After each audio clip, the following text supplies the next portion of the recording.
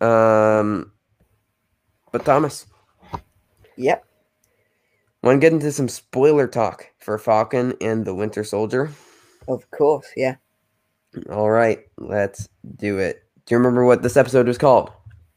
Oh, I should have known you were going to ask me this. I don't know. I did not look it up. It is a 5-letter word, and it starts with T and ends with H. Truth. Well done. Wow. Well done. I guess That's it was just at the back of my mind somewhere that was quite was called. Yeah. that's just some intelligence right there. Well done. Wow. So let's talk about this. Just really quickly before we get into it, Yeah. I just randomly am on the visual effects for best Oscar. The shortlisted ones for this year that didn't make it, you'll be happy to know, are Birds of Prey. Was Birds of Prey. One of them didn't. Bloodshot was also on the nominee. It was also on the shortlist. Yeah, Just a yeah. piece of trivia. I didn't think Birds of Prey was going to get visual effects, but it was also shortlisted for makeup and hair, which I do think it deserved the nomination in. Yeah. Or costumes. Mm. I really Anyway, think it could have garnered one there. yeah. Anyway, back to Falcon and the Winter Soldier. Back to Falcon and the Winter Soldier. So Sam and Bucky demand the shield from Walker. Really nice scene from Walker to kick it off. Walker is such a complex character, and I kind of love it. Yeah, despite the name of the show being The Falcon and the Winter Soldier, to me the most interesting character of the series has been John Walker, which was very interesting because it's not something I expected going into it. I think the two most interesting characters are John Walker and Carly Morgenthau. Yeah, I would agree. Because if I'm being completely honest, and I didn't expect this, but I'm kind of finding myself agreeing with Carly Morgenthau's ideas. Not in the way that she's doing them, Yeah. but her ideas, like kind of like what Sam said. Mm. I don't like how you're doing it, but I like what your ideas are. Mm. Um, like she had a really great line, like how many people have to die just for us to be citizens of the planet. I mean, it's a nice. They're really having time to develop the quote unquote villains, similar to like Killmonger. That movie worked so well because it had such a strong villain Yeah. that some people agreed with, and in the And end, Infinity Killmonger's War. ideas were what they ended up going with. Yeah, and Infinity War and Endgame obviously was Thanos. Thanos, They've yeah. really worked. The MCU has really worked to make their villains the best, or almost the best parts of a lot of the films. And they didn't used to do that. They just No, exactly. with like Yeah. Ironmonger, it's just basically, I want to be like you with Abomination. I want to be like you, Whiplash. I want to be like you, Red Skull. I want to be like you, Loki. I want to be like you. Yes. I could go on and on. Yeah. It's just all people wanting to be like and jealous of like the main character. But this kind of takes that with John Walker wanting to be like Steve, but it goes way more complex. It goes way deeper because there is more time given to fleshing out his character. And Wyatt Russell is a very good actor so far, from what we've seen. Yeah, which is why it's like these MCU shows are working so well. Mm. And this is why I think Star Wars should just kind of solely commit to TV shows and stop doing movies. Wow. Yeah, I mean, I wouldn't be opposed to it, but I mean, the experience of going to see a Star Wars film at cinema, that's a great experience. Right, but then I it would do usually that. is like then it's terrible when it's like a bad movie like Rise of Skywalker. I didn't think it was that bad, Rise of Skywalker. Oh, okay. Well, I kind of thought it was awful, but Wow. Okay. that's if you enjoyed it, I'm happy that you enjoyed it. I just Yeah. unfortunately did not have the same experience. No. Okay. Okay. But so Walker destroyed Sam's wingsuit. Bit of some iffy dialogue in the scene. The back and forths. Not Yeah. great. Can I just say one thing I found really funny is whenever Sam tried to do anything, Walker would just take him out of the fight. So this I know. fight almost exclusively really between Bucky and John Walker, which is something I just found funny. Well, they have the super soldier serum. Sam Exactly. doesn't. Exactly. But the fight does end with Sam and Bucky taking the shield and breaking John's arm. Barnes finds Zemo in Sokovia and hands him over to the Dora Milaje. Great scene, this. Yeah. Really, Yeah. really well done. I mean, I said last episode that the last episode last episode of this show. Oh god. Anyway, I said basically that it would be the end of Zemo. I was wrong. There was one last scene, but now this is the end of Zemo, which is sort of sad in a way. He didn't get much to do really. But you know, they're doing, hopefully they do other stuff with the character, and this is not just it, because I feel like that would be a waste of a great character. And a great actor in Daniel Brühl. Yeah. I do think since the show does focus around Sam and Bucky, it just needed closure between him and Bucky, which we got. Yeah, I appreciated that. But so Walker in court is discharged and stripped of the role Captain America. So the world is now Captain America-less.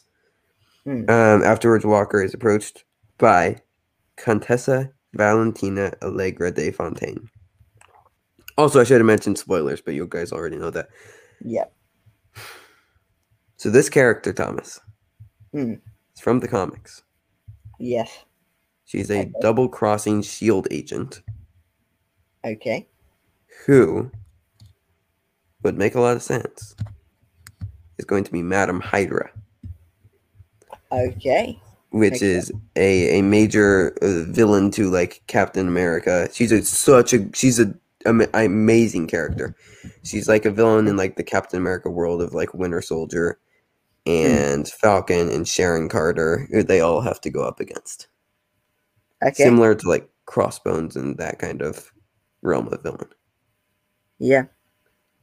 She's a brilliant character in the comics. Yeah, one thing, it was a bit odd just seeing her appear here. You know, but it was kind of cool to see her have such a presence over the scene just without knowing who she is. But yeah, Julia Louis-Dreyfus, right? Pardon? It was Julia Louis-Dreyfus, right? Right? Yes, I believe so. But yeah, if there's a bit more comic background I'm missing there, it would make more sense that, you know, it's less of just, oh, that's a new character. I've heard some theories that she might be the power broker, although given another scene we saw later in the episode, I think it's almost confirmed that Sharon Carter is the power broker. Yeah, we see her talking to Batroc. It's absolutely Sharon Carter. 100%. No, it's, I shouldn't say 100%. 90% positive. But Contessa de Allegra Contessa Valentina Allegra de Fontaine, or Val. She was this wasn't supposed to be the first time we see the character, so she's going to be in Black Widow. Okay, that makes more sense then. So she was supposed to first appear in Black Widow, which is a prequel, and then in Falcon and the Winter Soldier. So we've kind of got the order reversed, which I think would have made this moment a lot more interesting based off of how we see her character in Black Widow. So that'll be interesting to see her in Black Widow and then retroactively look back on this scene. Yeah. I mean, it's a credit to Marvel that they still managed to make this scene work despite not knowing who she was. Yeah, for sure. And also just a testament to Julia Louis-Dreyfus's performance. Being able to portray who and what this character is and does. So, Sam leaves the damaged wingsuit with Torres and visits Isaiah Bradley, and what a scene. Yeah. He talks about all of the experimenting, which is fully comic accurate, which I appreciated. And his grandson Isaac, who we see once again in here, is the Patriot, I believe, who is part of the Young Avengers. So they're building up more towards that. But what a scene this was. Yeah, this is where, to me, the show that is best with these sort of character moments. I'm a bit mixed on other stuff, which I'll get to towards the end of the review. But this is where it is at its peak, this show, with all the character development, and we get to see more of this world, and we get to see these sort of themes come through, and that's just where the show has really excelled, in my opinion. It was not at all what I was expecting from the show. I thought, oh, it's going to be a bit more, it's going to be a spy thriller, but actually it's got a lot more heart and a lot more depth than I was expecting, which is a great surprise. I think if this was a film, it would be like a spy thriller type thing. But Yeah. because it's a TV show, there's way more time to develop everything, which is I really appreciate, because this is such a brilliant scene, brilliantly acted, brilliantly directed and written. It is so well done. And like you said, I do have some issues just like with a lot of the action scenes. I think have actually kind of been a bit of lows for me. I don't know if that was your problem. So my problem really with this series is the story or lack of it. Because they're focusing so much on the characters and these themes and this development, it almost takes away from the story. So when I wake up on Friday morning, I'm not, compared to WandaVision, where every week I was on board with the story, really anticipating it. This time I'm sort of, I enjoy it when it's there, but there's no real connection to the story itself. There is, essentially that is my main issue with it, because we're going into the final episode. I still don't really know where it's going. I thought, oh, that's probably because it's good mystery, but as we've gone on, it's probably more because the story has been so sidelined in a way. So yeah, right, because there's no like solid ending, like there's no conclusion to this. exactly. That is like, this is what we've been building up. Like, what have we been building up to? Yeah, that's essentially my problem with it. We've not had enough meaty plot to latch onto. It's been all about the characters, which has its pros and cons. Its pros being it's great to see all these characters get development and get their own spotlight shown on them, but then it does detract from other elements of the show that are just as important as characters. Right, and I think that's the thing, like, WandaVision kind of took over pop culture. We haven't seen the same thing with Falcon and the Winter Soldier. No, definitely not. Yeah. Just because, like, there's nothing really to look forward to, I guess, every week. Yeah, that's what I'm saying. Yeah. And, like, what I was saying, like, a lot of the action stuff falls flat to me because it starts to get repetitive. At least to me. I would agree with that. It's decently well directed, but a lot of it really starts to feel repetitive and kind of disjointed because like there's so many character moments, and then when there's an action scene, it just feels almost like a jarring transition because like you do all the stuff with the boat, like that's a solid 15 minutes of this episode. Yeah. And then to transition, it's just it feels a bit disjointed. Not to say that I'm not enjoying the show, because I very much definitely not. am. Yeah, the character stuff alone is enough to make it very enjoyable. Absolutely.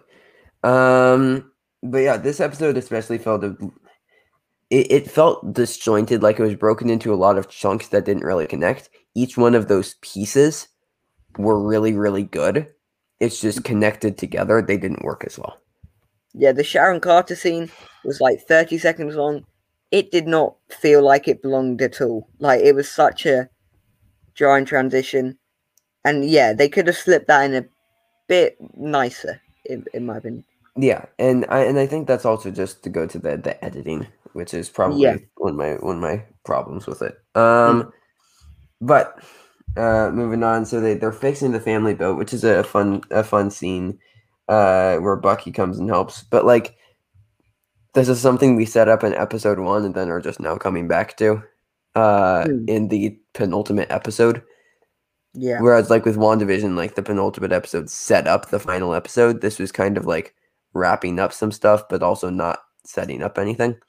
I don't know. This episode just felt very strange. Like, it was enjoyable, but it just felt kind of off. Yeah, it felt like we were going back to the first episode with this slower pace. was my main takeaway from it. Which I don't hate. It just feels weird to have like your big setup episode for the final episode of the series be like this. Yeah. Which was weirdly, it's almost the same thing they did with WandaVision. With the big reveal in episode 7, and then they took it back for episode 8 and made it a calmer, slower story. But it worked in WandaVision. Because it was setting up the finale. Exactly. Whereas this one, it doesn't work because we still don't know where the finale's going. Yeah, exactly. But here's the thing, with this as a TV show, the finale could be so good that it makes the rest of these episodes work, and there's things that they were setting up that we just didn't realize. Yeah, I could see that. So I'm going to reserve my full judgment on the show until the finale, but I really enjoyed the show once it started off, and there was like last episode was incredible, episode 4. Yeah. But just overall, it's kind of slowly been degrading for me. It's probably went from like a 9 after the first couple episodes now to like a 7.5 or 8. Yeah, probably I'd agree with somewhere along in that region, yeah. But anyways, Barnes delivers a briefcase from the Wakandans to Sam, which I don't believe we get revealed what it was. No, but I think it's fairly obvious that it's a wingsuit. I mean, I could be wrong there, but I feel like that's probably what it is. Yeah, that makes the most sense. But Barnes and Wilson train with the Shield and agree to move on from their pasts and work together, which was kind of weird because I thought they were kind of, I don't know, I kind of thought they had figured that out. I didn't get a lot of the tension. Yeah. But honestly, just like seeing them like mess around with the Shield and train, like I wish I could do that. Yeah. That'd be so cool. I love how they were just casually throwing it and it would get back to them every time perfectly. I know. But the Flag Smashers plan an attack on the GRC conference and are joined by Batroc, who has been hired by Carter, very clearly and obviously the power broker. She's working with Batroc and the Flag Smash. Like it's Sharon Carter. She's the power broker, which is an interesting choice, but that I kind of like. So I guess this was the setup. They're going to attack the GRC council. Weird to set that up in like the very end of the 5th episode. Yeah.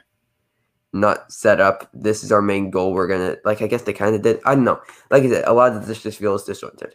But then in the mid-credit scene, Walker builds a new shield from scrap metal in his war metals, which was kind of a cool scene. Okay. Oh, you didn't see the post-credit scene? I did not see the mid-credit scene. No. Yeah. So John Walker is building himself a new shield and melting down scrap metal in his old war metals to make it. Okay. So nothing too important then. No. So I almost think the problem we were saying there's a lot going on in this, and I feel like there's almost too much going on.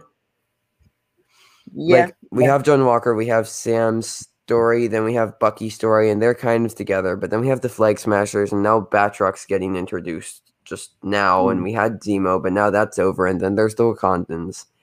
And then there's also the Flag Smashers and Carly Morgenthau. They're bringing in elements, and then they're just ending them very quickly. And now we have Contessa de Valentine de Fontaine or whatever her name is. Exactly. Like, there's, like, I hate to say it, I feel like this needed to be a couple more episodes. Like, they're fleshing out the main characters quite a bit. Yeah. But they're throwing in so many supporting characters that are playing what seems to be a pretty big role in the show, but are not fleshed out. And even having said that, Bucky hasn't had much development since episode 1. You know, Sam's had more with the whole being Captain America scenario, but Bucky himself actually hasn't really. I feel like they kind of took too big of a bite here, bit off more than they could chew.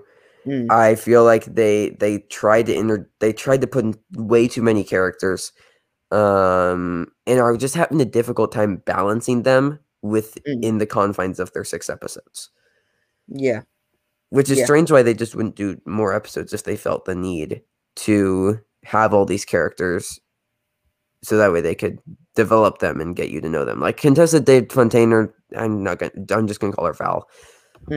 she, like we said, she had really good screen presence. She was able to carry the scene well. And Isaiah Bradley had it as well. But like, Yeah. just like a lot of like the flag smashers, like we're supposed to care when they die, but we kind of Don't. don't. Yeah. And like I feel like Hoskins didn't really have too much development. No. Like the Neither only did reason Zemo. his death worked was because of Walker, not because we were attached to the character of Hoskins. Yeah.